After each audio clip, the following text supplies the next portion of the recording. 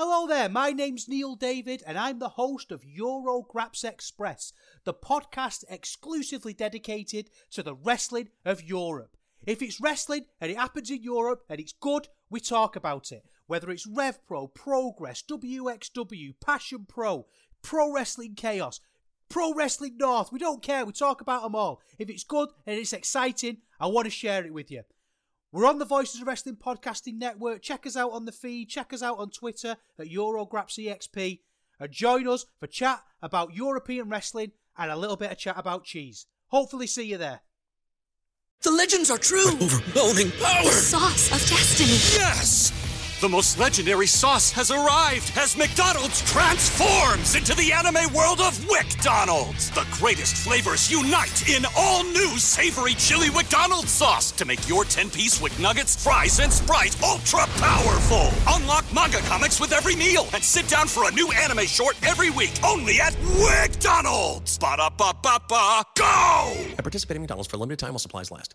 What's so special about Hero Bread's soft, fluffy, and delicious breads, buns, and tortillas? These ultra-low net-carb baked goods contain zero sugar, fewer calories, and more protein than the leading brands, and are high in fiber to support gut health.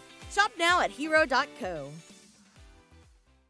This podcast is a member of the Voices of Wrestling Podcasting Network. Visit voicesofwrestling.com to hear the rest of our great podcasts, as well as show reviews, columns, opinions, and updates across the world of wrestling.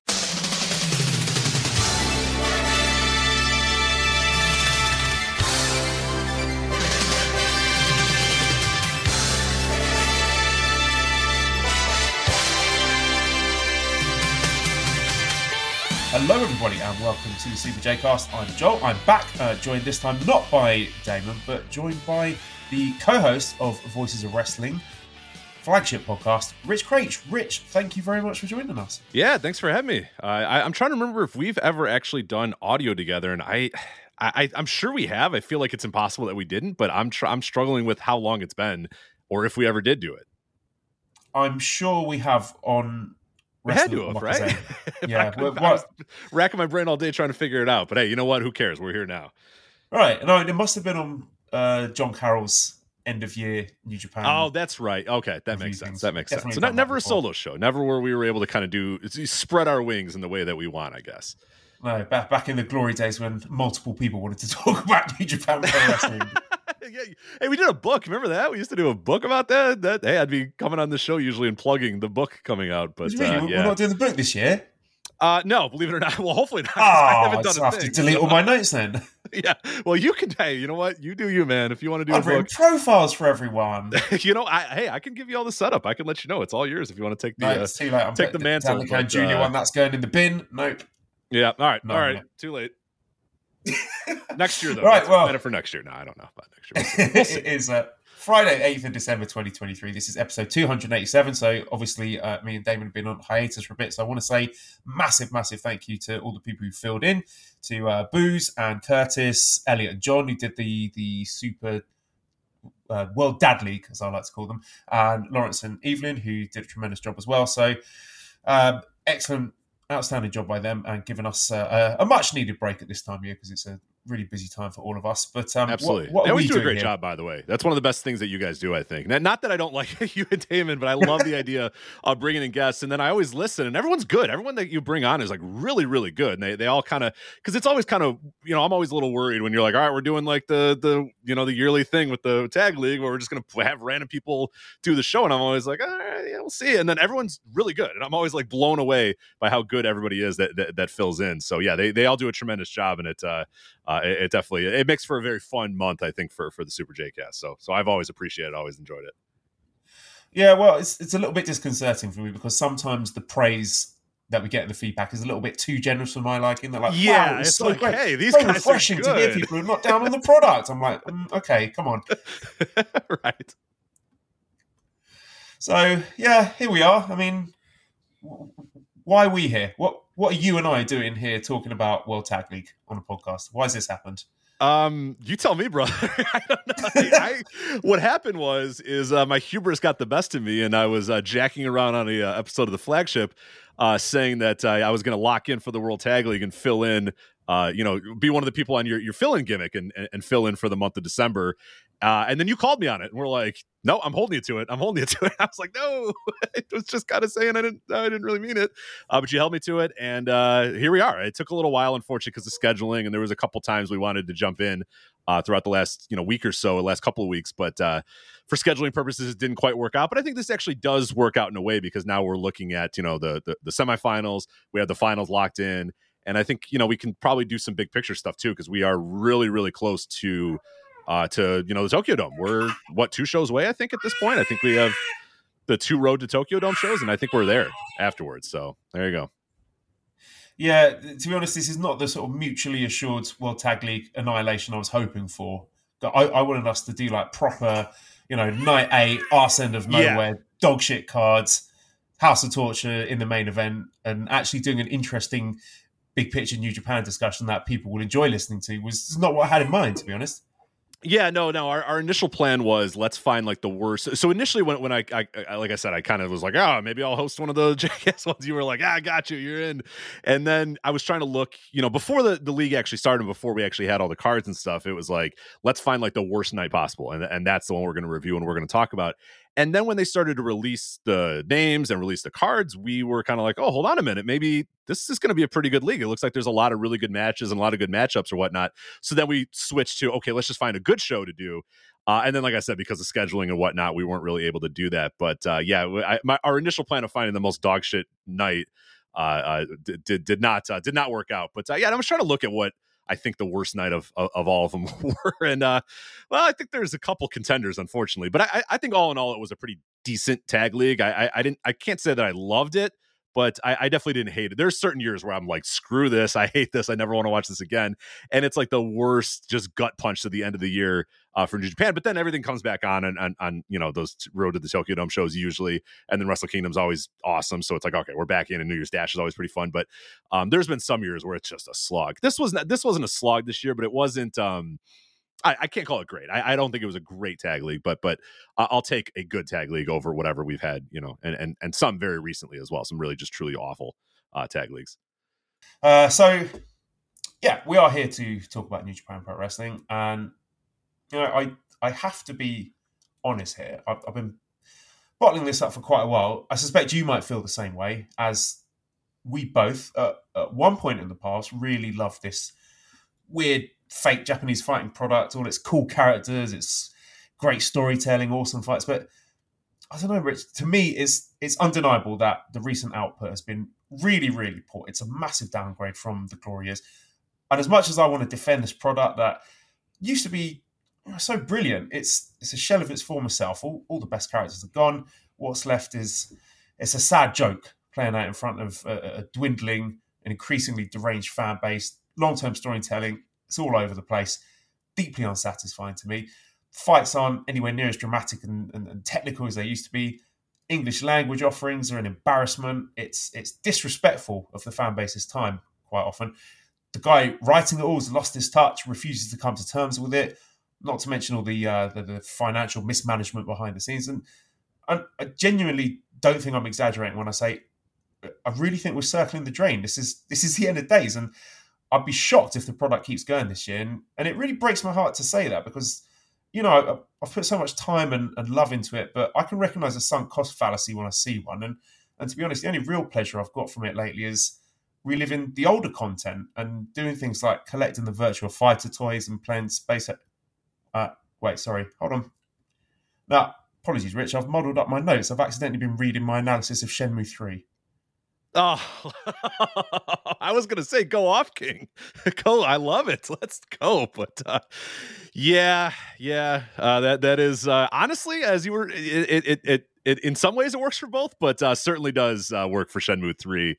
That is a very rough game. And if people do not know, we are both massive Shenmue fans, and that really kind of brought us together in the early days of the website, in the early days of the JCast, and all that sort of stuff. But it is.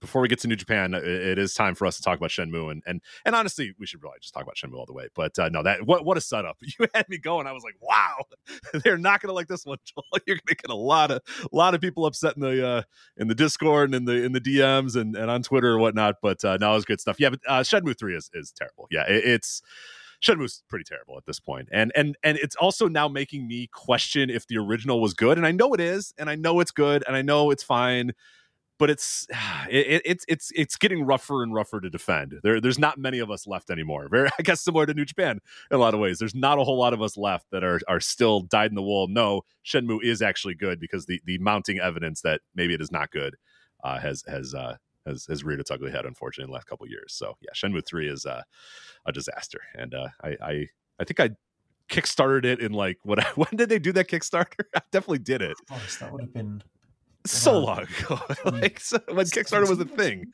back when you knew what Kickstarter was, and then people used Kickstarter all the time. Like whenever that was, it had to be 12, 13, somewhere in there. I think I put some ungodly amount of money on it because I was like, yes, and did not get the reward that I feel like I should have gotten. But it was a good throwback game, I guess, if you want to go back to the days of 2001.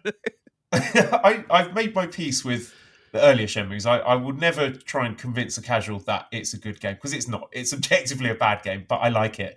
It's the same defense that I'd use for talking about House of Torture, for example. Just, yeah, I know it's shit, but I like it, so fuck off. So that's my angle when it comes to Shenmue, because I don't think it holds up to any real scrutiny in terms of game mechanics. Like when large parts of the game are like, this tattoo parlor is closed. Now you need to wait 48 hours for it to be open again. Right. Right. Yeah, I'm trying. All the people that I know that played Shenmue at the time, or went back to it very, around the time when it came out for Dreamcast or whatever, all still like it and go back to it and play it or whatever. And then I know when 3 came out, the big thing was they came out with that pack of Shenmue 1 and 2, and I forget the price. It was very, very cheap.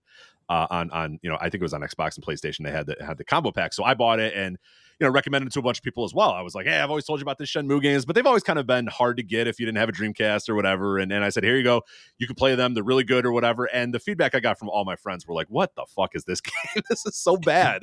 But then like I was like, no, it's not. I'm like, it's good. And then I went and replayed it just to make sure. And I'm like, no, it's great. And they're like, nah, it's bad. And then like you said, I think it's if you know, you know.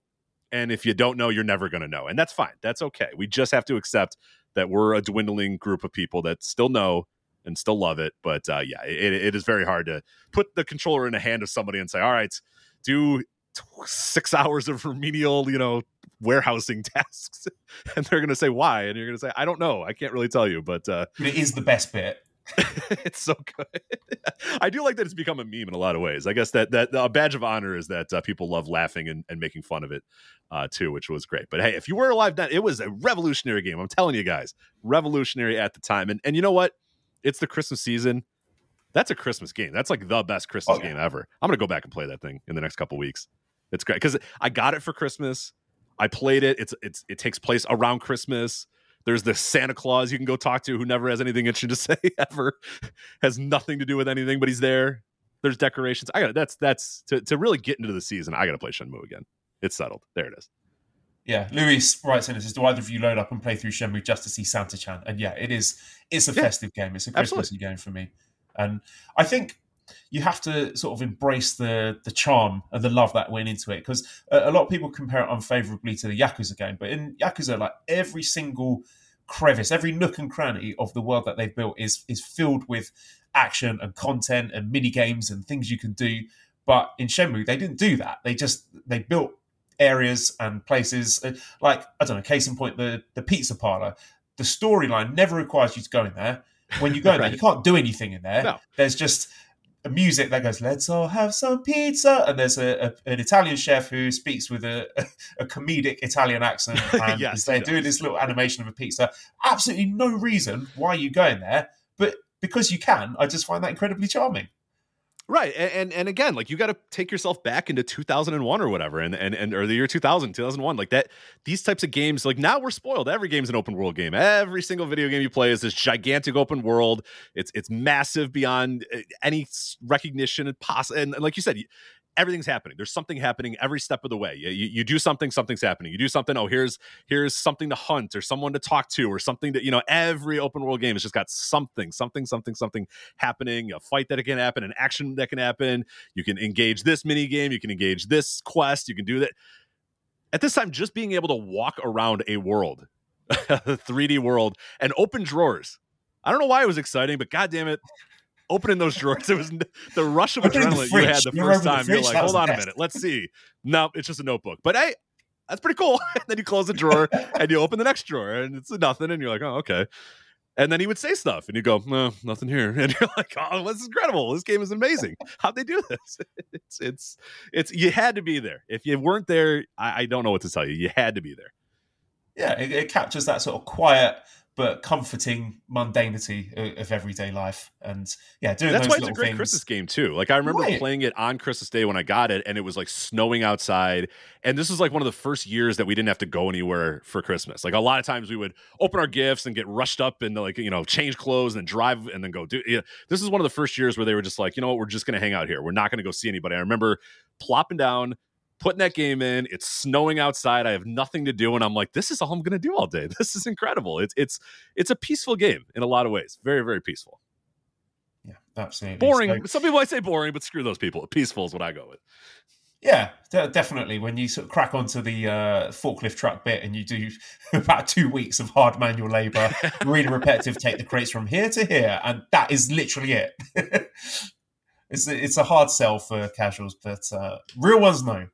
Fuck the casuals. That's what I say about a lot of wrestling. When people say, "Oh, well, what about the casual fan?" I always say, "Fuck the casuals." That's what I'm saying with Shenmue too. Fuck them. Yeah, and I'll very much say the same thing for fans of New Japan Pro Wrestling, because I appear to have run off the entire audience of New Japan. So half the people think that I'm a New Japan shill, the other half think I'm constantly burying it, and I'm a miserable bastard. So this is going to be doing it good then. No, that's how you know you've made it. Trust me, if someone who has done all those ebbs and flows with every single wrestling promotion, and half the people think we're paid shills, and half the people think we hate it and we suck and we love the other companies, you've made it. That is how you know you got something that people care about and people listen to, and you're passionate about your takes. Is that half the people hate you and half the people love you? That is, you've made it. That's it. Yeah, and it'll be good to be doing that on terms of New Japan Pro Wrestling and not having to do it through the medium of low effort AEW bait on Twitter, because I'm not proud of that, even though it is extremely fun.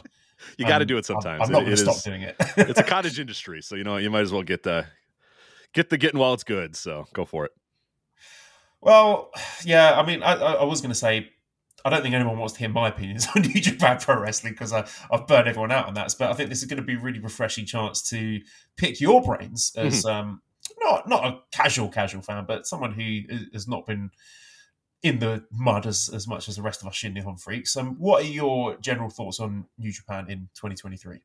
Yeah, it's a mixed bag, because there's a lot of stuff that I think I've really liked about New Japan in 2023, and I think the biggest thing is that finally the influx of young wrestlers has come, and that's something they were well overdue for years and years and years, and it was like they were kind of always tiptoeing around these guys, or it was kind of we were in need of a big reset in terms of getting younger wrestlers, getting them into this company, and treating them like they're going to be the next wave. That next wave has to come.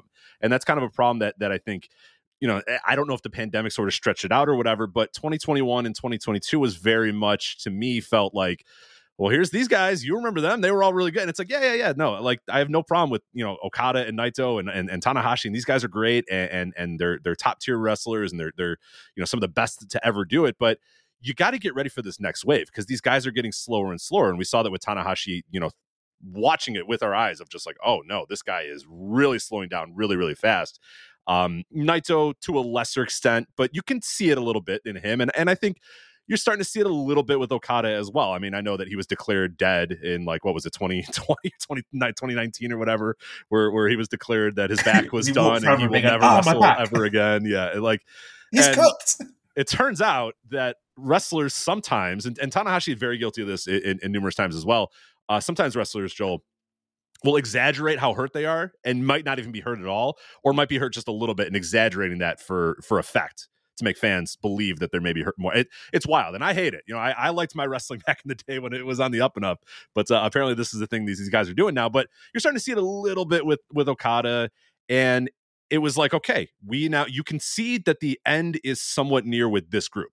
Who's that next wave? Who's those next? And it didn't feel like they really wanted to go to that next wave, whether they weren't confident in those guys. Like you had Great Okan come and felt like, okay, here's the beginning of the Great Okan thing. And then he just kind of fluttered around a little bit and still is kind of just fluttering around a little bit. And then you had a few other guys come and go. I mean, the Yo and Show thing, I don't think anybody expected those guys to be like, top tier main eventers or whatever. But, it also kind of felt like, all right, those guys came and went, and then they're just kind of doing their own thing, and they're kind of on their own little island and whatnot. And it was like, okay, we're really due for like the next wave to come, like the next wave of main eventers, the next wave that you guys are going to push as top tier guys. And I think we are, hopefully, and 2023 did signify to me that we are getting in that direction a little bit. Now we'll talk about Wrestle Kingdom here in a little bit in terms of maybe not going far enough in that direction. But Yota Tsuji came in and was an instant sensation. It was like, yeah, that dude's got it. And he reinvigorated a lot of New Japan for me, because that's one of my favorite things about any form of wrestling, is that next wave coming in, the next group coming in, the next guys moving up the ladder and becoming stars or whatever. That is stuff that I absolutely love. And you saw it immediately with Yota Tsuji. You're like, that dude is a star. Here we go. We're off to the races. That he comes out, he's immediately in the main event, immediately getting huge crowd reactions. Loved it. So that is a great direction. Shota Umino, and I've made my thoughts about Shota pretty clear on the flagship for years, that I wanted a little bit more out of that guy and I wasn't quite getting it. We're getting it now. And I've eaten my crow. I've made my apologies, whatever terms you want to use. I'm well aware now, where we are with with Shota Umino. He's clearly a dude. That guy is going to be a main eventer. The Ospreay match is one of my favorite matches of the entire year. That guy has moved up the ladder. Ren Narita, crying selfies notwithstanding. Yeah, that's a little weird. I don't know. That might not be the best idea, but hey, you know what? It happens. It sold the angle. The angle was pretty cool as well. Ren Narita, I'm TBD on Ren Narita. I know you're a House of Torture guy. I'm one of those people that you said that just fucking cannot stand House of Torture and hates it. But I think that there's a potential there for Ren Narita. He needed something. You know what I mean? He was definitely the guy who needed a little bit out of that new crew, needed a little bit of extra love and care. So that part has got me excited. I'm like, okay, here we go. We got guys that are here in Umino and Tsuji in particular that are going to be main eventers, that can be that next wave, that can be those next guys. Yuya Uemura is coming back. Like, that had me excited too, because I think he's got a ton of potential. And now as we're kind of coming into the end of the year, I don't want to say we're limping into the end of the year, but I think my intrigue of New Japan is a lot lower than it was even a couple months ago, where it felt like, all right, all these new guys are ready to take that leap up. And now we're going to look at the Wrestle Kingdom show. We're looking at World Tag League. We're looking at these sort of things. And I want a little bit more out of those young guys. I want them to be pushed a little bit more. I want New Japan to be very deliberate in the idea that these guys are now the next wave. These guys are the new thing. And I know that, it's you got to crawl before you can walk, and Gato and New Japan in particular take a while to tell stories, but I'm staring down the barrel at the end of this generation coming a lot quicker than I think a lot of other people are. And my worry is that these guys are not going to get ready in enough time, and that we're going to have a very weird period here where there's kind of the main eventers are just kind of the same guys or the broken down guys, and these young dudes aren't ready to really take that leap up and step up. And that's a little bit of my concern. I don't know if you kind of share that, but I feel like we're limping towards the end of 2023 after it felt like a couple months ago we were kind of turning the corner in building up this next generation.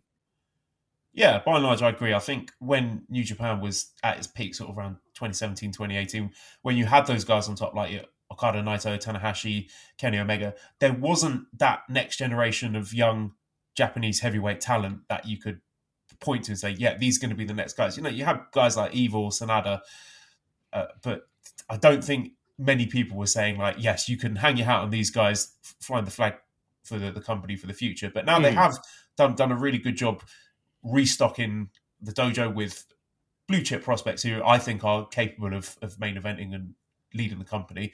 But the problem is, for me at least, the conservative nature of New Japan booking, that they do like to take their time with these things, and you very rarely get the pure rocket strap push that I might like for some of these guys. I mean, you could argue whether or not Tsuji got that, but again, looking where these guys are at the end of the year, to me, that progress is frustratingly slow. Right. And he was there, and it felt like we were there with him, and I was like, here we go, baby. This is one of these guys, and now he's just kind of, he's kind of limping into the end of the year, and it's like, oh, man, all right. Like, we're not back at square one with him. Obviously, he proved he can be a main eventer, but I thought he was like, boom, we're here, and he's there. And I don't know that I feel that same way a couple months later, even though I have all the confidence in his talent and his abilities and the fact that he's going to be a future main eventer. But yeah, like he felt like the guy that they were putting that rocket pack on, like the rocket pack was fucking on him. And now it feels like it's not. And that's a little, not concerning, but a little, disappointing, I guess is probably the right word.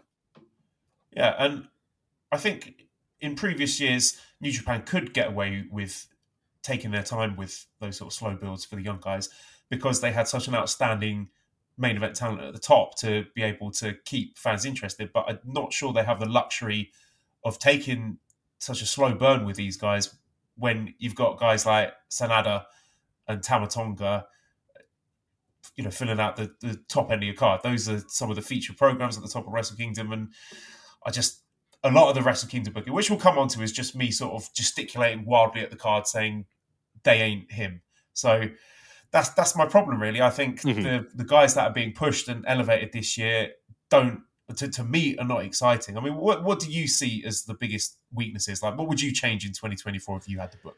Yeah, I mean, I hate to do this to Sonata, but like this guy, he's nowhere near my world title picture. And guy looks great in a suit, and I was excited at the early 2023.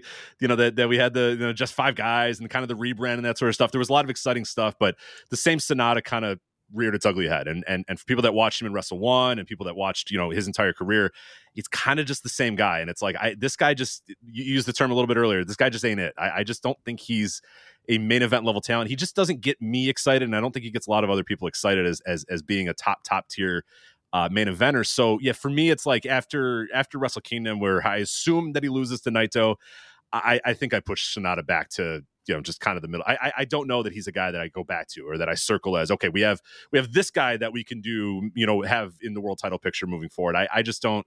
I feel like this has been his reign and it's been fine. Like it hasn't been a disaster in any way, shape, or form. But there just doesn't feel like there's much energy, and it just doesn't feel like it's really it feels unbecoming to what New Japan's main event picture was for so many years, and it was kind of, no matter what, IWGP World Heavyweight Title, IWGP Heavyweight Title, whatever the name was, you were going to get a spectacular match. No matter what, you were going to get 30 minutes, 40 minutes, and it was going to be awesome. And that was kind of the case for, hell, you can go back to, trace it all the way back to Tanahashi and Kojima and then Okada and AJ Styles and then the Omega run. And then it's just like, for so long, and then Ospreay and Shingo and Naito and all these guys, like, you always knew, shit, there's going to be an IWGP heavyweight title match. It's going to be great. And now I don't know that I necessarily always think that with Sonata. I'm like, I don't know, it could be. I mean, it might be. And I think he's had good matches, but I don't know that he's had many great matches in this reign. And I think that kind of hurts a little bit because you can't point to New Japan as being the company where, hey, you know what, whatever you think about it, in the main event, you're going to get a 40-minute, just spectacular, awesome, incredible match. Like, that hasn't really become the case. Yeah, there's no consensus Sonata match of the year count. No, it's like at the end of the year, it's like, yeah, we're going to do our match of the year for Voices of Wrestling. And I mean, I'd be surprised if there's that many, Sonata matches, competing for the top 100 or the top 50. And I don't think there'd be any in the clearly will be none in the top 10 and none probably in the top 25 either. So that's kind of like a concerning thing too, because it's like, shit, well, that used to be kind of the calling card of this company. The top of the card used to always be relied upon to be, great. And that's probably one of the things I do. And more than anything, like, yeah, in 2024, I just think that next wave has to come in a little bit. And I think we've seen, I mean, how many times do we have to tell the Tama Tonga story again? We're good. I think we're good. I think everyone's good on Tama Tonga. I can't imagine anybody on this earth that needs to, have another Tama Tonga story told. I think I'm good. And, in terms of Naito winning this IWGP World Heavyweight title and defeating Sonata, like,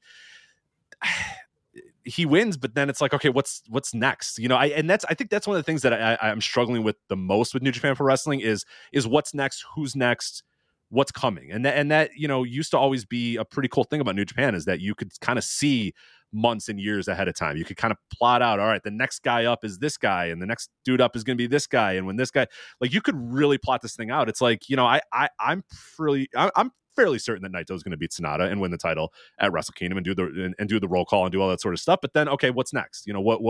What's that next program? Who's the next guy? What are we doing after that?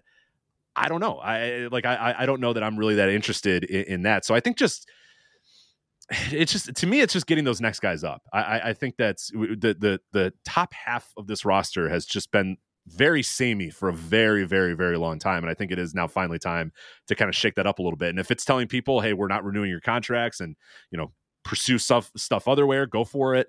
But I think just anything, just getting pushed and making sure that Shota Umino and Yota Tsuji and Ren Narita and those guys are focal points throughout 2024 is what I would do more than anything.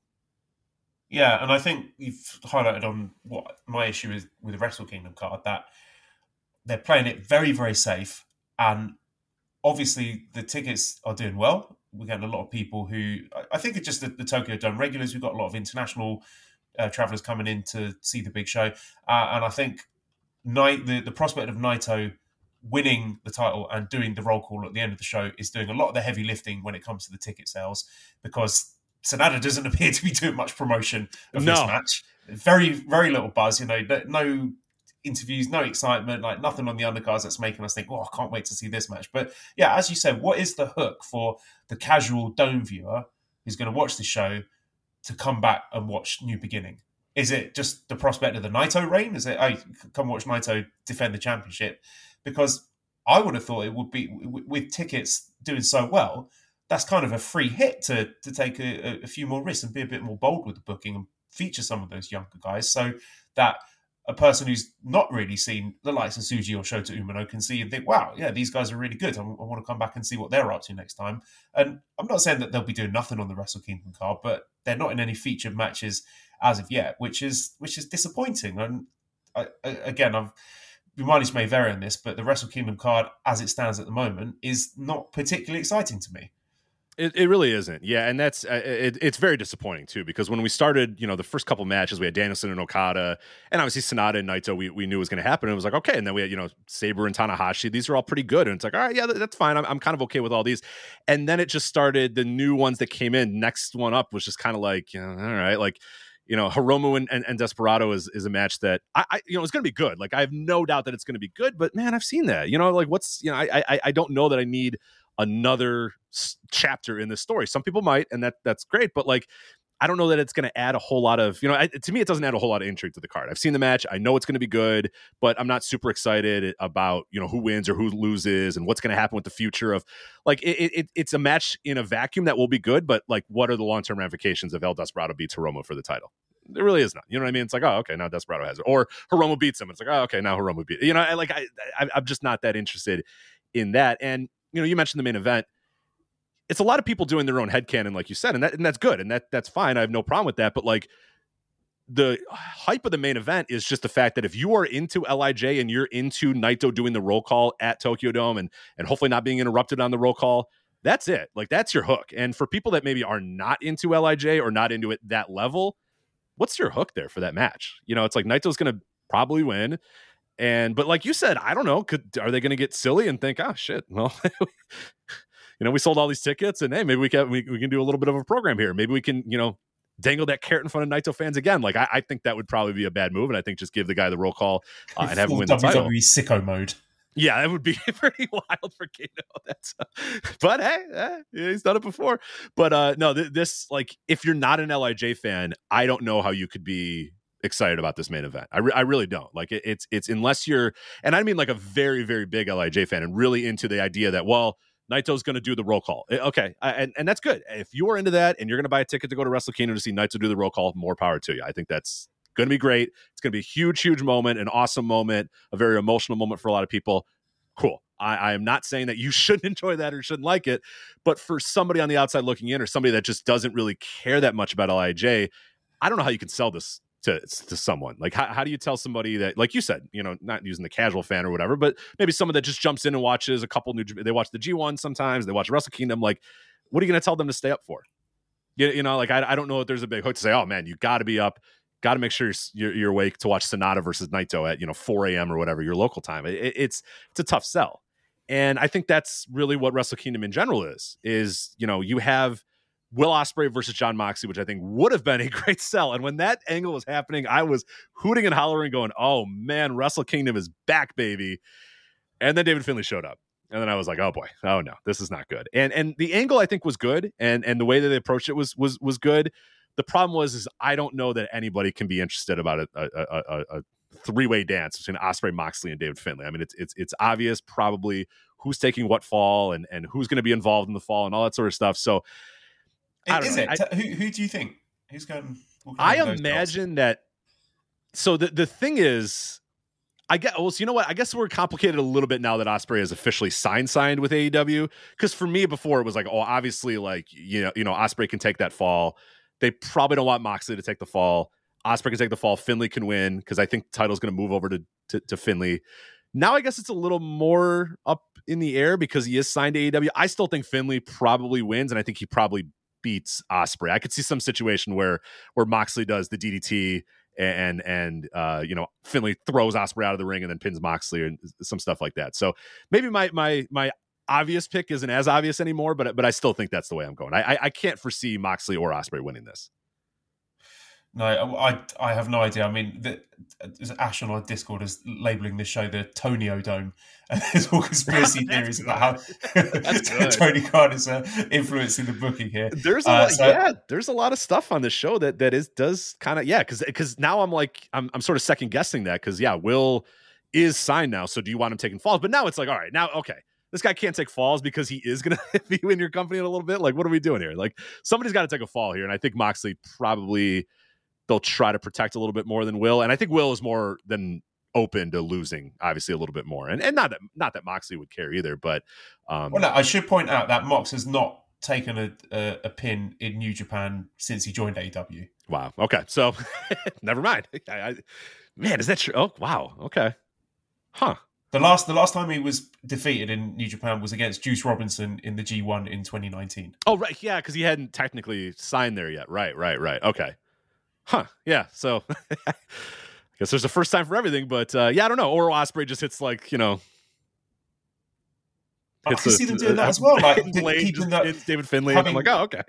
Yeah, United Empire being this sort of cross-promotional thing, and Ospreay's still the leader, and they're doing that because he open over there, and he's got the whatever this new championship is in AEW. I'm scared they're going to do that as well. So I don't want David Finlay being a featured push guy as a singles champion, but to me, that's like the lesser of three evils here. Yeah, it might be. Yeah, and that's so again, I guess like, you know, the intrigue again that we're talking about here isn't what the match is going to be. If it was Will versus Moxley, it's like, fuck, that's going to be a hell of a match or whatever. That's going to be something special to watch. That's a hook. The hook that we're talking about here, I don't know that I'm interested in the match itself, but I'm interested in who the booking politics of who's going to win this or whatever. And I don't know if that's enough. Yeah, that's not a nice, fun way of looking at Wrestle Kingdom, is it? Right, exactly. Yeah, Wrestle Kingdom. Right? We're talking about Wrestle Kingdom being like, well, how is this going to affect AEW booking? No, that's not what it's supposed to be. That's not what we're supposed to do here. You know, that's not what this is for. It's Wrestle Kingdom in the Tokyo Dome. This is not what it's supposed to be at all. So I think that you know, that definitely hurts a little bit. And you know, the Sonata Nights, like I mentioned there, if you're not into the roll call, I don't know how you can be that intrigued at that. Danielson and Okada, look, those are two of my favorite wrestlers ever. I think they had a good match, but not a great match at Wrestle Dream. I think they can do better. I think that'll be spectacular. I'm into that. No problem there. So my hook for Wrestle Kingdom, if I need anything, is Danielson versus Okada. I think that'll rock. And I assume that Okada will get the win. But, you know, who knows? Anything can happen with these guys. But, no, I mean, that's a real pickle for Tony, isn't it? Because when Okada signs, I don't know if he's already signed with AEW, then, you know, Tony's got to have one of his guys lose that match. Right. So why is everything about AEW on this Wrestle Kingdom? Time limit draw. What are we doing here? Yeah, you know what? Why not? Yeah, let's do it. Let's do a time limit draw here. But no, I mean, that match has got me all. I'm all in on that match, no matter what, just because those are two of my all-time favorites. So that's my hook, and I think that's kind of what's keeping me through Wrestle Kingdom more than anything. And the rest of the show is, I don't know, fine. You know, Sabre and Tanahashi, I feel like we've seen that 1,000 times. And I don't know that Tanahashi can still go to that level, but it's Zach and he's spectacular. So I think it'll be fine. And then Shingo versus Tama Tonga. I mean, God damn it. I sell me on this one, Joel. Please try. I would love to be sold on Tama Tonga versus Shingo Takagi because I can't get there. I quite liked it a bit when they did it in October. I don't know why they're doing it again now. To me, this reeks of they had a plan but had to go back on it for some reason, because to me it seemed that there were all the signs pointing towards Shingo and Tsuji participating in the World Tag League. Yes. And then it seemed like they did a 180 and it felt a bit like hotshot booking. So I don't believe that Tama Tonga versus Shingo was the original plan for that. which is a much better plan. And that, you put that match on the show, and my interest level on this show skyrockets, because that's like, A, that's going to be a hell of a match, and B, it has some real stakes to it. Yota Tsuji beating Shingo to win the Never Openweight title is a transformative. No, sorry, I meant them entering World Tag League together. They were doing loads of tag stuff together, like doing tag moves together and talking about. I see. Yeah. Well, either way, it would have been fine for me. But no, absolutely. I think that now I see what you're saying now. Yeah, that would be way better as well for those guys if they were in the mix here and doing that sort of stuff. But yeah, it's hard to. I can't get sold on a Tama Tonga Shingo, and I'm with you. I thought the match in October was good, but it was like, all right, that was good. Like I felt like I was placated. I was good. I had my dessert, and I was like, I am done. You slide the plate over the table, and you're like, that's good. That is the best it's probably ever going to be. I think I'm good, and then they're just going to run it back here, and that is painful because I can't get sold on a Tama Tonga thing. Circling back to Okada, Al says, what are the chances of Okada actually leaving? I think better than I would have expected a couple of years ago. I do think that because the relationship is healthy enough that there might be a situation where you could do a kind of a dual thing where maybe it's every other month he's one place, or for the big shows he's in New Japan. I don't know. If I was betting, I would still bet that he just sticks with New Japan Pro Wrestling and that all this is just a leverage play to kind of say, hey guys, pony up this cash, or if you don't have cash, give me some equity stake, or give me something a little bit more to keep me here. Keep me here. I'm telling you I want to be here, but you need to kind of up the ante a little bit because I got this offer, I got this thing going. Like that's what I'm assuming is the case. And that would still be my betting favorite, is that he's just trying to put a little bit of heat on New Japan Pro Wrestling. But hey, maybe that what turns around and what happens is AEW gives him this incredible offer, and very similar to what they said with Will Ospreay, where hey, he can go work New Japan whatever he wants, and we're going to be hands off and all that sort of stuff. And it sounds good now, but will that actually happen in practicality? We'll see. That would be fine, I guess, but that would be a real gut punch to New Japan Pro Wrestling if this guy is even splitting his time in half with AEW, or at most is an AEW guy that can do New Japan sometimes. Like that would be an absolute gigantic gut punch to New Japan Pro Wrestling, and it would maybe encourage them to build up that next group and get those next guys going, because you're going to have to. But it would feel. It'd feel like the heart getting ripped out of that company, right? If Okada's got that graphic, the Okada's all elite graphic, like that would just be a oh my God. Because I think then people would really start, because there's been whispers, and you've talked about it, of course, on the show, that like financially there's, it's not the best of times for New Japan Pro Wrestling, and maybe, competing for talent on a contract level is becoming more and more difficult and that sort of stuff. So Okada leaving to go to AEW would just be absolutely gigantic. And it'd be one of the biggest wrestling stories in Japanese wrestling history, because what other guy of that level left to go to America? You know what I mean? Like it is never. You've had Tenryu leave All Japan to go to SWS. You've had obviously the Exodus and stuff like that from All Japan and little things like that. But man, this would be an all-time thing. He'd be the biggest up to this point. Yeah. But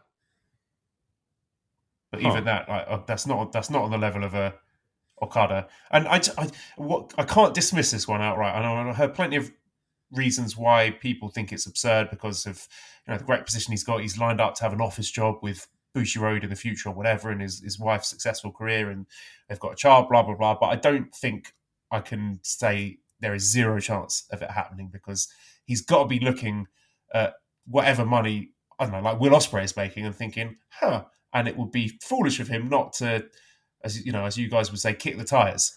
And right. I do wonder about the booking of Okada, because the whole first 6 months of the year, and sort of writ large for New Japan, it seems like it's been booked by two different people from the first half of the year and the last half of the year. And we started off with this really compelling story about Okada taking on all the Zoomers and fighting against Kiyomiya and all the kids and all that, and that was great. But then he's just sort of quietly taken a back seat, right, with the Never Six Mans and the Danielson stuff. And yeah, it does make me think, what is going on there? No, it is. Yeah. And that's one of the things that I loved about the early part of 2023. And I forgot to mention that. And I have it, my notes here of just saying like Okada's, year, and I think his year started off awesome because I love the idea of grumpy ass. Okay, I forget. I got to go back and watch some of those matches. Those are some of the most fun I ever had. It's just grumpy ass veteran Okada, just so pissed about Kiyomiya, so pissed about all these young guys in his company and get off my lawn and stuff. That was awesome. I forget how great that stuff was in early 2023. But you're right. That it's another thing of us like limping into the end of the year where it's like Okada just feels like a complete non-factor in this company right now and doesn't feel like he's really involved in any of the top level stuff. Doesn't feel like he's involved in the main event mix. Doesn't feel like he's, what's the next, what's his 2024 look like? What stories are being developed for his 2024? It feels like almost nothing. And that you're right. And I don't know if I think there's smoke. I don't know if there's a full blown fire yet, but there's smoke. I think there absolutely is smoke. And it's like, what was it? 2016 or whatever that he went to like the Royal Rumble or whatever, and everyone's like, oh no, and it was like, okay, that was a 0% chance. There was no chance in hell that dude was ever going to go to was it SummerSlam or Royal Rumble? Do you remember what I'm talking about where he went to America and went to some WWE show and they were like, oh, he's backstage, oh no, and I was like, everybody knew that no, he's just probably trying to just hang out with people. Like there was no chance in hell that guy was going to leave at that time. But 2024, and for a lot of the reasons that you mentioned there, for some of the same reason that people say, oh, he's not going to go because he has a wife and a young child and a family and all that sort of stuff. It's like, well, maybe he looks at that money and goes, all right, well, I have a wife and a child, and this is a chance to make life-changing money. They ain't cheap, I'll tell you that. Yeah. Oh, yeah. You would know for sure. Like maybe he's looking at that and going, all right, well, this can change our lives. And I don't have to be there forever. I don't have to do this forever. And maybe they're going to let me do Wrestle Kingdom and let me do this show and that show and that show. It'll probably undoubtedly be better on my body. Yeah, I mean, I could see it. Some people immediately say, well, no way, there's no way because of the family. And I think that might actually work in the opposite way where, that check gets slid in front of him and he goes, whew, okay, hold on a minute. And you're going to let me live in Japan and I can work in do this and kind of run my own, do my own rules and kind of come in when I need to and that sort of stuff. Like if that check's big enough and he's got enough things built into that, it's not impossible. And that's why I'm with you.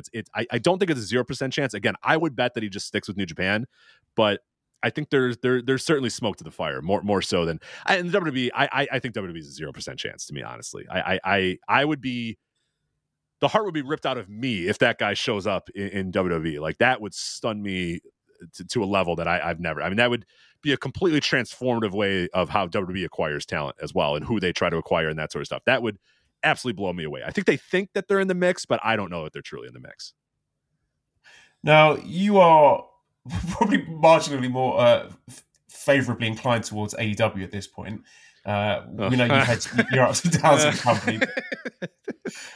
Don't tell the people who run the company that, because they would not agree with you, Joel, but go on, please. Well, I was going to ask for what's your perception of the AEW New Japan relationship at the moment? Very one-sided at this point. Very, very one-sided at this point. And there was times where it felt like a little bit of a push and pull and a little bit of a, more collaborative relationship. It really feels like I don't know that New Japan is really getting much of anything out of it right now. I guess you get Moxley sometimes. Cool. You got Bryan Danielson coming in for Wrestle Kingdom. All right, that's cool. But yeah, it feels very, very one-sided. Forbidden Door is a great Gates show. of Agony. Gates of Agony. Oh, right. Right. You're right. And they were fun. They were fun. So you know what? Yeah, right. Gates of Agony. Yeah, I don't know. Oh, wait, that's ROH, isn't it? That doesn't count. Oh, you're right. Oh, you're right. They are officially ROH because didn't they get parentheses ROH next to their name? Yes. On the tournament. Okay, well, yeah, strike that from the record. We are wrong. All right, we're back to it being a bad relationship, but no, it just feels like it's very one-sided at this point. And if I'm New Japan, I'm not sure what I'm really getting out of this anymore, and I'm not sure it's really worth kind of still pursuing it. Forbidden Door is great. I think that what you do maybe is you do the Forbidden Door.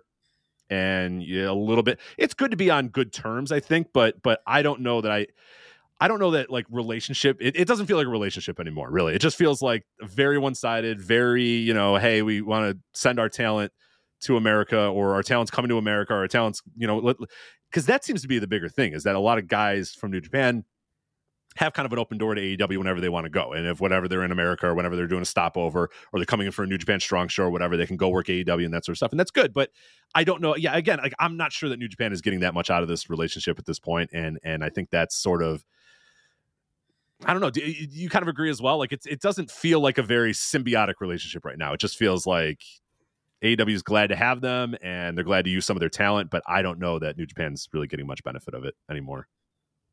I know how these things work. I know how the politics work. The shit trickles downwards, and there's always that power imbalance where one side of the relationship ends up getting beaten like a drum. Because Noah have been on the sharp end of that with the New Japan relationship, but I don't have any problem with New Japan guys losing to AEW guys. I don't have any problem with AEW signing New Japan guys. What I don't like is when they are fucking with New Japan booking and New Japan titles, which it feels like they are doing. I don't like being sort of strung along saying, oh, well, this guy's signed for AEW, but he might come back. He's going to do some New Japan dates. Don't worry. And storylines and factions and stuff not getting clean endings and conclusive resolutions just because there is that relationship. And, they might come back at some point. That's what irritates me. Yeah, it's just, it feels like New Japan is being forced to care a little bit more about AEW's, emotions and booking and all that sort of stuff.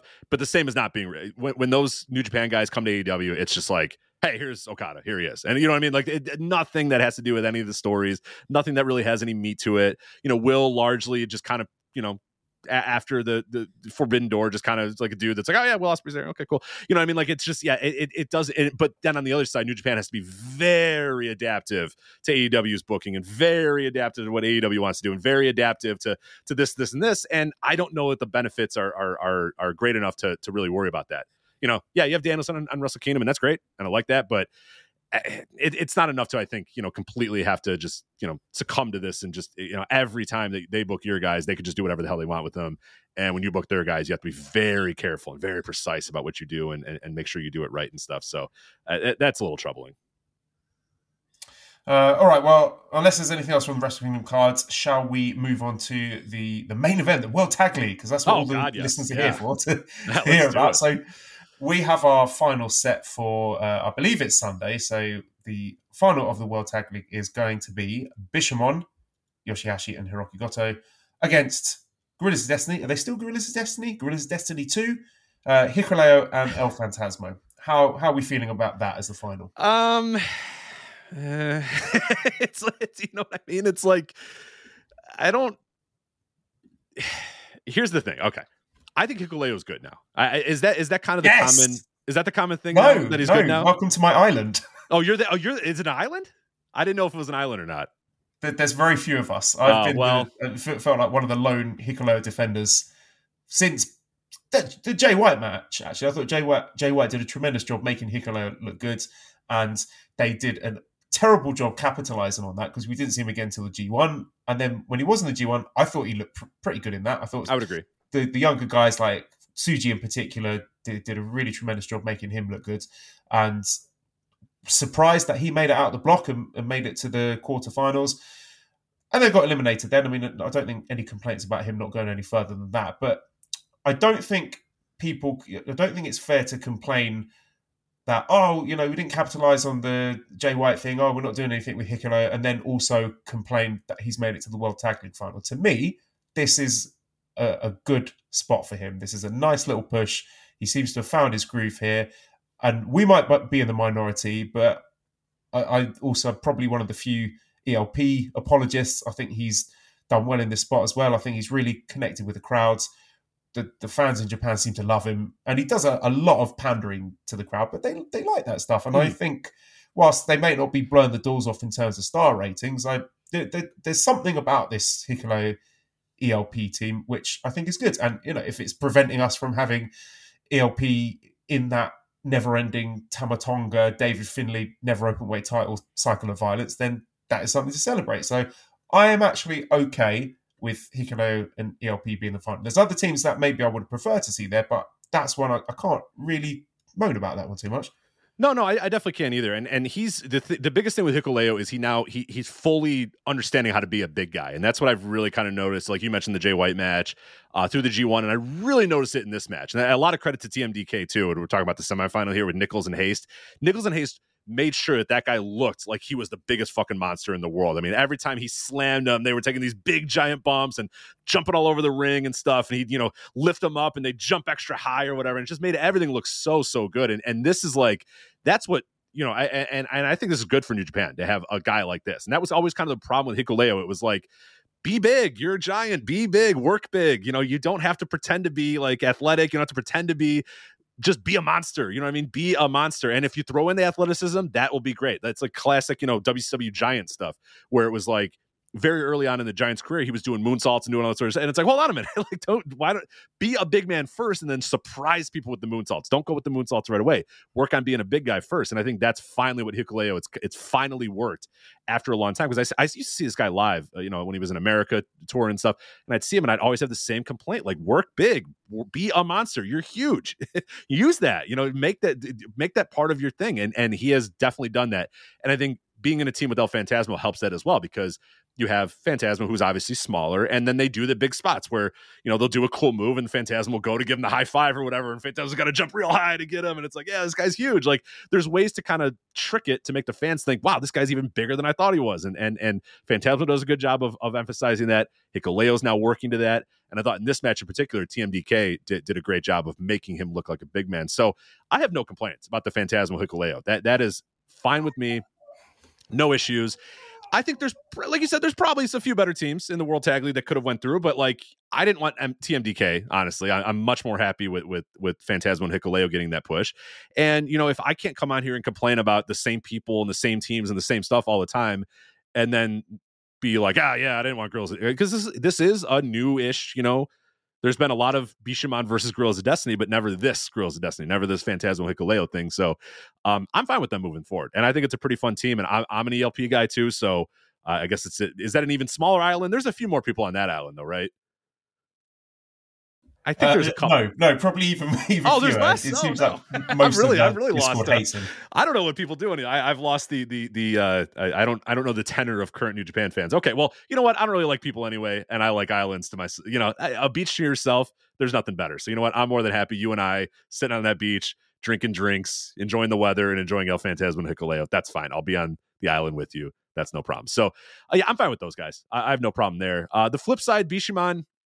I mean, I know why they're there, and obviously you need Bishamon, and I like Bishamon, but I kind of wish maybe they went a little more fun with this and tried to put a different team here.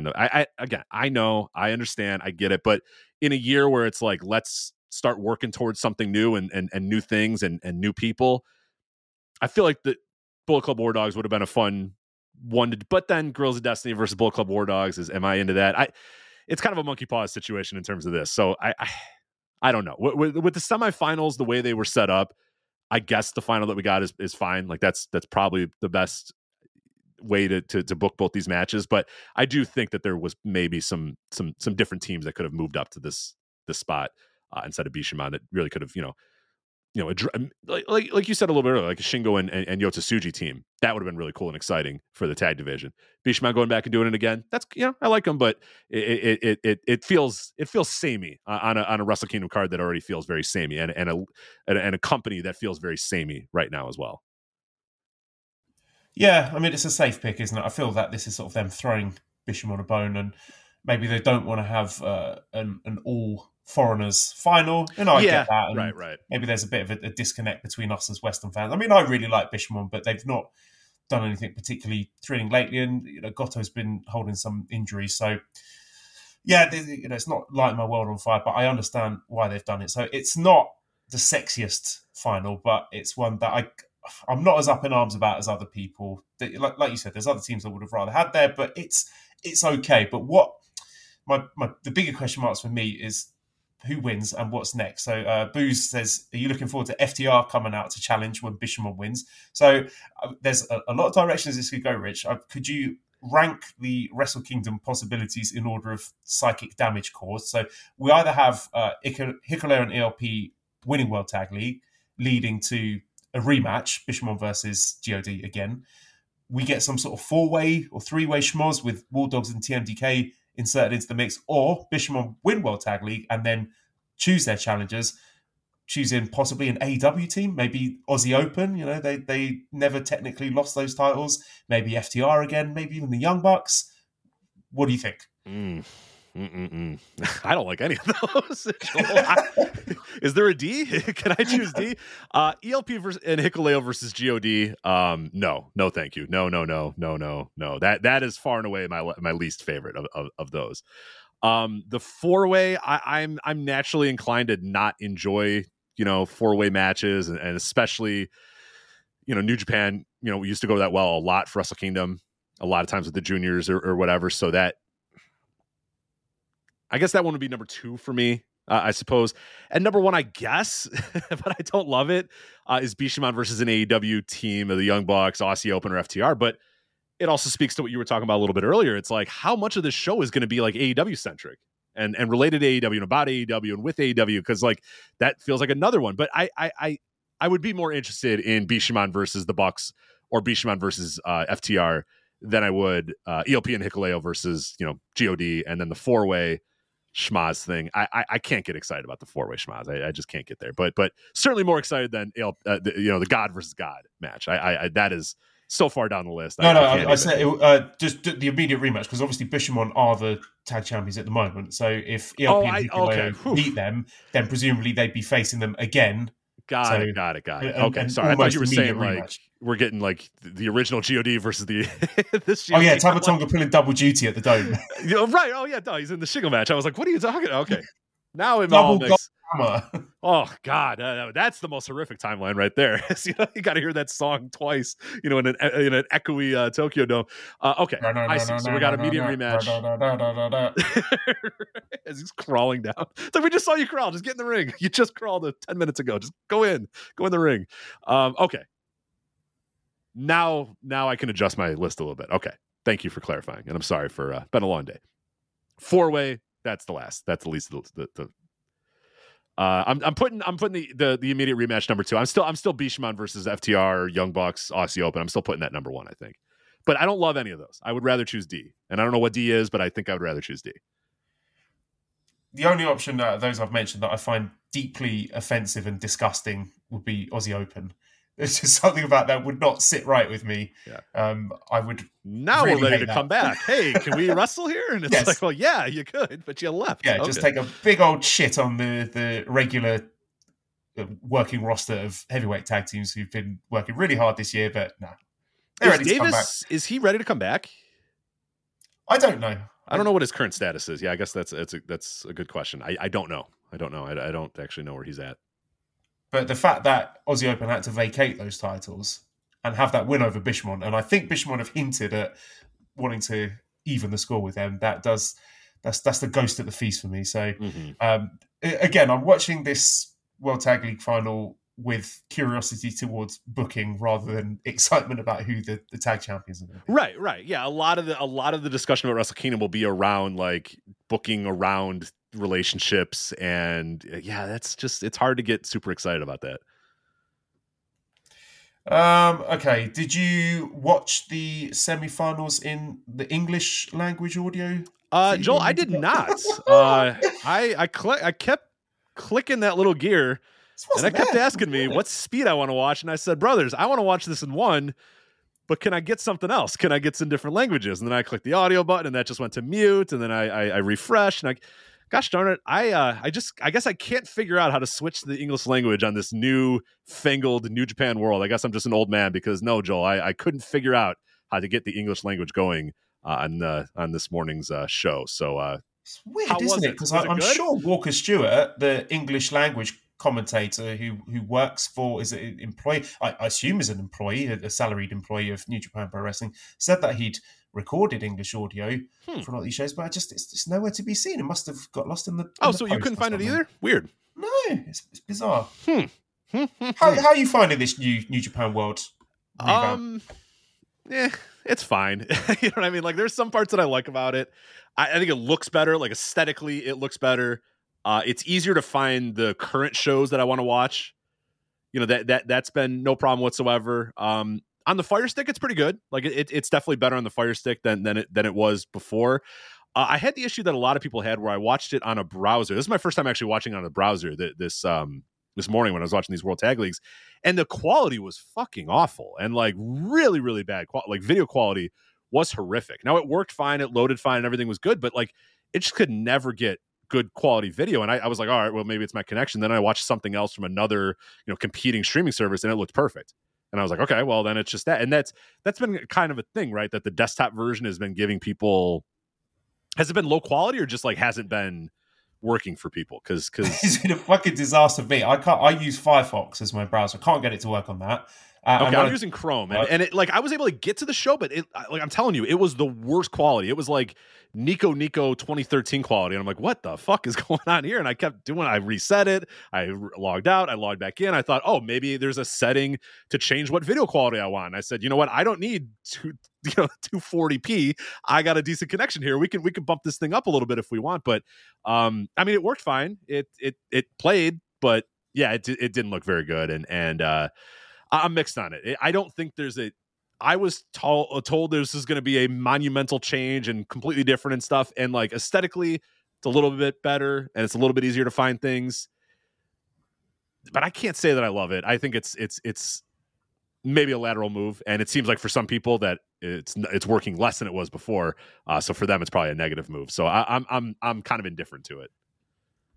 Yeah, what is frustrating me is I don't know if I'm doing something wrong, but all the shows being broken up into matches, I can't just hit an option to say play I think the whole that's show. The thing now. I think that's what they do, and it's in one breath that's good if you're just trying to like if you're a fan that's just trying to say, hey, I just want to watch this match, or I'm just interested in this. Like say you're going to watch the Tokyo Dome, and you're like, oh, Bryan Danielson and Okada. Okay, cool. Click. You can go right to it. But for people that actually want to watch the whole show, it's a little funky. It is a little weird. Well, okay, so we touched on TMDK a bit. I like them and I appreciate their effort, but I don't feel that they had the standout match in this World Tag League for me to say, yes, they deserve to be in the Wrestle Kingdom match. They deserve to have the titles. They've not quite grabbed the ball by the horns for my liking. War Dogs is still my favourite. I know you guys seem to be a bit cooler on them than me, but I feel they are the most exciting team. I think Coughlin is still a fair bit behind Gabe Kidd, because obviously Gabe Kidd's been wrestling a lot longer than Alex Coughlin has. But to me, Gabe Kidd is just the guy. He's the guy that I think should be leading Bullet Club now, if not now, in the future. Yeah. To me, he's got it all. Love watching him. Where are you on War Dogs? No, I like the idea of the War Dogs more than I kind of like what the output is, if that makes sense. Like I'm always kind of like, hell yeah, look at these guys. And then the matches themselves, I'm indifferent to them. Like sometimes they land, and when they land, you're like, these guys are the best. This is the best gimmick going in New Japan. This is so good. But then sometimes it's, I'm like, I don't know. It sometimes it feels a little long in the tooth sometimes. The gimmick and the way they're approaching things. But no, I completely forgot to mention these guys as well in the opening of the show when I was talking about the young guys moving up. These are two more guys that it's like, yeah, now you have these also Gaijin dudes that you can move up the ladder and move up and have them do new things. Gabe Kidd, I think he should be looked upon as a 2024 guy to get to a certain level and get him being in main events, being a contender for titles, going for, being a big, not just the tag division, not just, the fourth or fifth guy in his unit or whatever, but like you said, leading the unit, breaking free of the unit, doing whatever. This guy needs to be that in 2024. And I think Coughlin's not that far behind him. And several guys that I forgot to mention at the top. I just went with the, kind of the Musketeers, the guys, the actual, Japanese dudes that they're moving up, and, those sort of guys, and Oiwa and whatnot. But no, I think those guys too need to start, the guys just need to start moving up the ladder a little bit too. It'll be really good. But no, I again, like I like the idea of them a little bit more than I like the output of them, but I still see a ton of potential, and I think that those guys are on the right path. Those guys are absolutely on the right path. And there's no reason that TMDK should have been in this Wrestle Kingdom match, and that's one of the reasons why that 4-way, I'm not really that interested in them. I'd rather to me, Wrestle Kingdom, I think a lot of the other rest of this card should be featuring young guys in big spots where they can get big wins and really set the stage for 2024. We touched earlier on Ren Narita, who obviously has joined House of Torture, to the chagrin of a lot of fans who bizarrely seem to think that Ren was on the path to superstardom in his current Diet Shibata gimmick, which I would question and challenge. But I actually really like the execution of the angle. A bit rushed. I mean, I would have liked to have seen a bit more juice on the Ren and Shota team, who I thought were going to win the whole of World Tag League. And it's just extremely funny that they committed to doing that long fireside chat interview thing before the tournament, where there's all, the basic, well, no, not basic, they were literally flirting with each other, and then having that end up, the end goal of that being a House of Torture swerve. So, to me, Red's looking a lot more comfortable, dare I say, as the smirking arsehole. If he's just going to go straight into sort of Dick Togo style cheating interference spots, which I don't have any evidence to the contrary, then yeah, jury's out in terms of the sort of work ratey, the stars output of House of Torture Ren Narita. But at least they tried something, because I don't think the current gimmick, the current trajectory he was on was that promising. No, I kind of agree, and he's one of the guys that he's definitely third of the new Musketeers now, and that was clear at the time, and it's becoming more and more clear as time's going on or whatever, that he's not quite there in terms of where these other guys are, and I don't want to discount it offhand, because like I think he needed something. He absolutely needed something, and like you said, it's working so far. He is pretty good at being a smug asshole. He's pretty good at it so far. The turn was good. The angle was good. I think all of it was solid.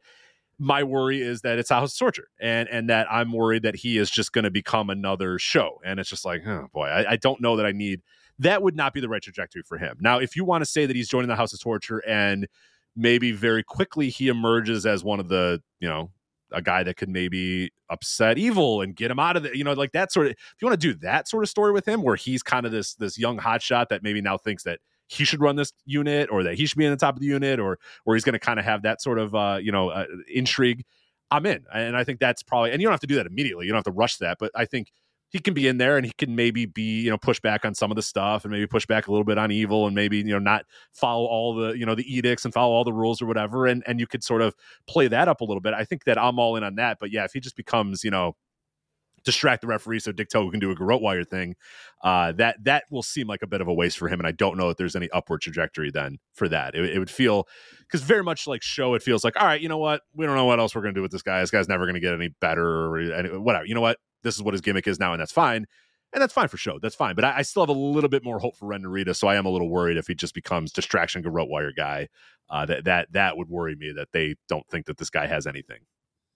Yeah. I mean, the execution of it, I think, was really quite great, because Shota and Ren got eliminated on like night 11 or something on a show that no one was really watching. So it was really bizarre. And everyone was like, what the fuck are they doing? And then the next match, they had Ren just refusing to engage with the match, and he just sat on the outside in a chair watching Shota get beaten up and try and wrestle the match again. I think it was against Evil and Yujiro single-handedly. And then it's like, you could sort of view it through the lens of, okay, Ren is waiting to see whether Shota is worthy of it, because he fucked up in the last match and didn't tag in Ren. Maybe he's waiting to see, can Shota pull this off by himself? Can he prove himself as a worthy partner for Ren to jump in and support him? And Shota's fighting them off single-handedly, and, he's almost got the win, fighting, two against one, and then Ren just comes in and I think he hit him over the head with the chair or something. So I thought the pacing and the execution of it was quite good. I agree. New Japan does turns probably better than any other company on earth. Like, they always, almost every one of their turns is like, makes sense, logical, and it also it both surprises you, but it also you kind of get a light bulb moment too, like, oh yeah, okay, this actually does. It's always a bit of misdirection, isn't it? Right. So that was that. We touched on the Musketeers and just the youth in general. Like, what do you think guys like Shota and Ren and Tsuji and Uemura will be doing at Wrestle Kingdom? It's a great question. I hope not the Rambo. If they're doing the Rambo, I'm that's booking malpractice. Honestly, if they're in the Rumble, they need to be doing something else. They need to do something more. But this card's filling up, man. This card is filling up very, very quickly. And if they're not in the tag match for the tag titles, they're obviously not in the junior tag title match. They're not for the Never. They're not for the World TV title. The World TV title would have been a great opportunity. I was told that this was a title for young hotshot wrestlers, right? Wasn't that what our gimmick was? Were we told that that's what this thing was? And now it's Zack Sabre Jr. versus Tanahashi. Okay. They're obviously not in the U.S. heavyweight title mix. They're not in the junior heavyweight title mix. They're not in the world heavyweight title mix. So it's like, I don't know. We're kind of filling up here. So I guess you could do Ren versus Shota, but like, that doesn't feel very to me, like Wrestle Kingdoms, they don't tend to do those sort of matches on there where it's just, here's a singles match between two guys that, I think that they might think that they can save that for another show and save it for a bigger event or something where they can maybe get more of a highlight, not be the 8th match on the card or whatever. So I don't know. I'm really looking at this card feeling like we're quickly filling up, and I don't see a spot for any of these guys. And I'm very worried that they're going to be in some Rumble or some random multi-person tag match or whatever. But these guys are all in kind of different units and doing different things. So I don't even know how you stuff them into anything really at this point. Yeah, I mean, I will say this, that it seems like there's a very sort of intentional choice to position each of those young guys in a different faction. So you got Shota in Hontai, you got Ren in House of Torture, Suji in LIJ, what else have we got? Yuya in Just Five Guys, even looking at, what's his name? Kosei Fujita in TMDK. Yeah. Oh, yeah. I mean, I don't know if we want to extend that to Gabe Kidd being in Bullet Club, but yeah, they've definitely deliberately split them into separate factions, hopefully with a view to the future. But I mean, at the moment, there's 8 matches announced for Wrestle Kingdom, including the IWGP Heavyweight Tag Team Championships. And you'd expect for Wrestle Kingdom, how many matches were on the card? Yeah, so I'm looking at last year's card right now. There was 1, 2, 3, 4, 5, 6, 7, 8, 9 of the actual. There was 3 pre-show matches, obviously, the Rumble and then the exhibition match and then just a random 6-man. But yeah, there was but every single one of those had a title involved in it, except for Tanahashi, Muto, and Umino versus LIJ or whatever, which obviously you had the Muto hook with that. And then obviously you had the IWGP women's title match on that show as well. So one spot left. Right. That's what I'm saying. It's like, I don't see that many spots that are on the main show for these guys. And even then, there's not a good way to lump them all together unless you just do a match where they're all facing each other. But I don't think we're not ready for that. What I mean? Like, I don't know that that's, and I don't know that that's clean to do either. Do you do it as a 4-way? Do you do it as like a 5-way or whatever? If you're extending 4-way, the D'Artagnan Invitational to see who's going to be the best musketeer. Yeah, so like I don't think that these guys are on the show, or if they're on the show, they're in a pre-show match. And even then, I don't think they tend to like to do kind of the older guys. Like last year, you had the pre-show, you had Fujinami and Tiger Mask, and then you had the exhibition match, and then you had the Rumble. So I don't know where they fit. I really don't. And it does not feel like there is a natural fit for them. And that is tremendously disappointing, given what it's not just like, because some people look at Wrestle Kingdom as like the beginning of the new year, and some people look at the conclusion of the prior year or whatever. I've always kind of looked at it as the conclusion of the prior year, more so than the beginning of the new year. Yeah. And I think that's probably the way that they've booked it, traditionally over the last couple of years. And to me, though, those guys have earned that spot over the year. I think Shota Umino has earned a spot on Wrestle Kingdom over this year. I think Yota Tsuji has earned a spot over the year. Maybe less so Yuya, and less so, you can, there's less, Oiwa obviously probably has not earned a spot or whatever, but like for Shota and Tsuji, it's like those guys have earned a spot. I think Yuya Uemura is another one that I'm like, I don't know if he earned a spot on Wrestle Kingdom, but those two guys did. They had great years. They had really important years, and for them to just kind of end it with maybe you're in a 6-man, but it doesn't even work for I don't even know how you book them in a 6-man, given that they're all in different units. You know what I'm saying? Like, I don't know what you do here. Yeah, I think they're in the Rumble. I think they're in the Rumble. Yeah. I mean, there's been speculation, like you mentioned as well, like a Ren versus Shota singles match, but that feels unearned and un-Wrestle Kingdom-y. Right. Well, and they haven't done that in Wrestle Kingdom in a while. Just have guy versus guy, and then also like, wouldn't that feel? I don't know. I don't know that I would really want that on that show, because it's like it's going to be 8th from the top, and it'll be 9 minutes. Like, I don't know. That match feels like it needs a little bit more than that, right?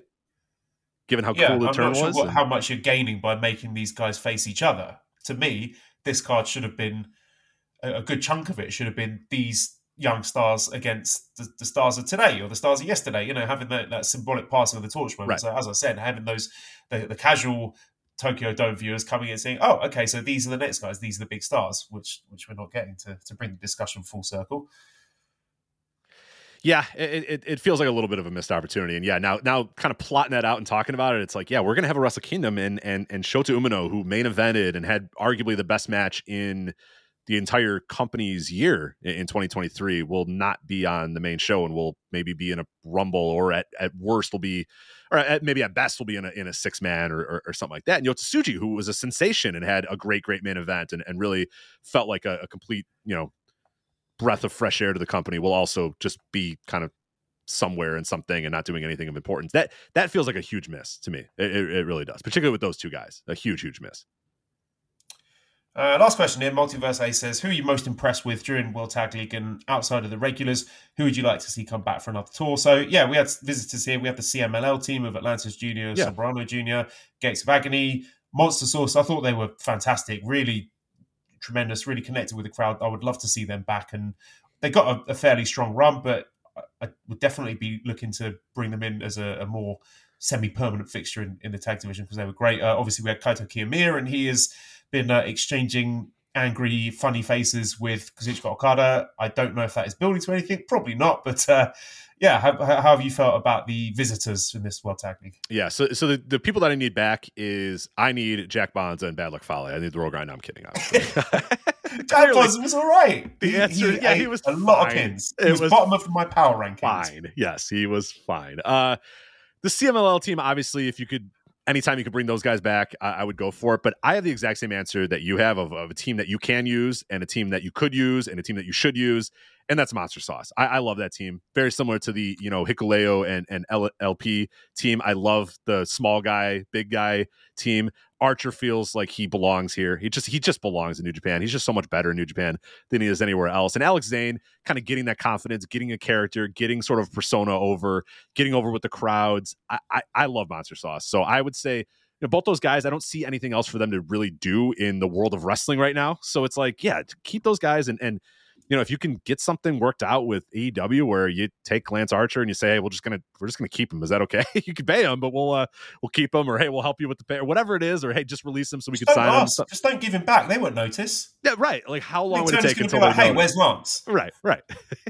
They'd be in Texas and they'd look around and say, oh God, we need Archer to do a squash match. Where is he? And then they look around, they wouldn't find him, and they would just go, whatever, okay, move on. And then he'll never think about him again. They'll think about him that night when they're in Garland, Texas, and want him to do his annual squash match in Texas.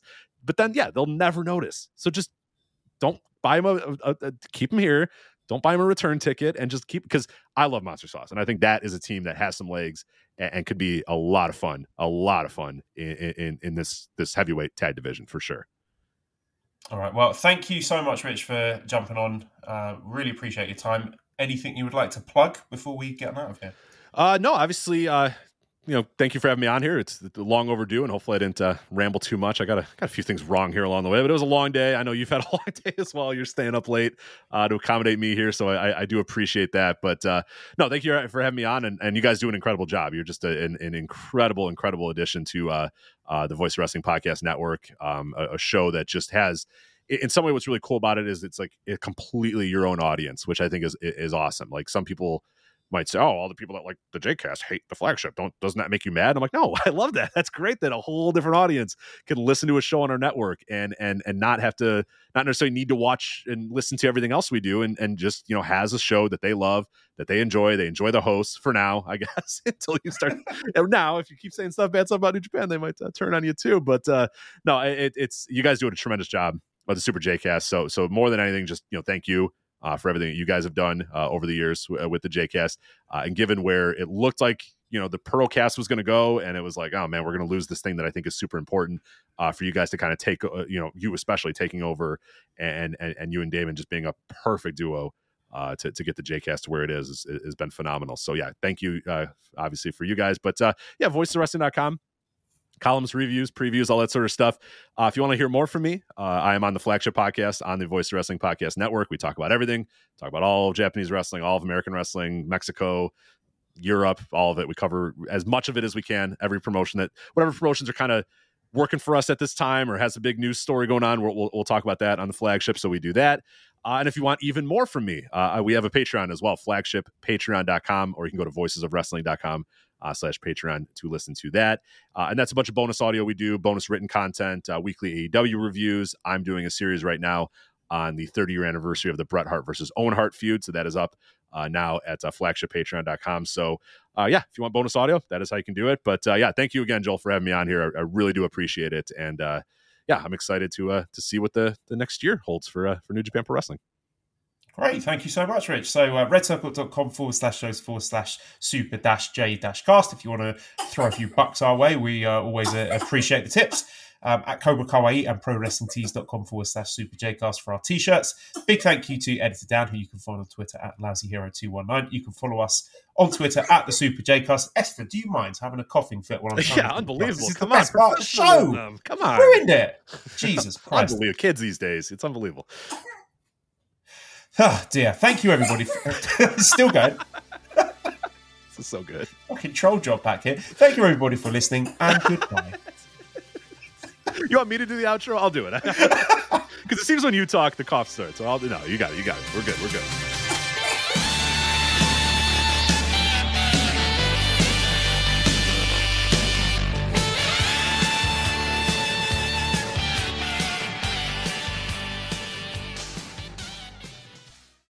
Hola, my name is Ricardo. I am the host of the Lucha Jovers podcast here in the Voices of Wrestling Podcast Network.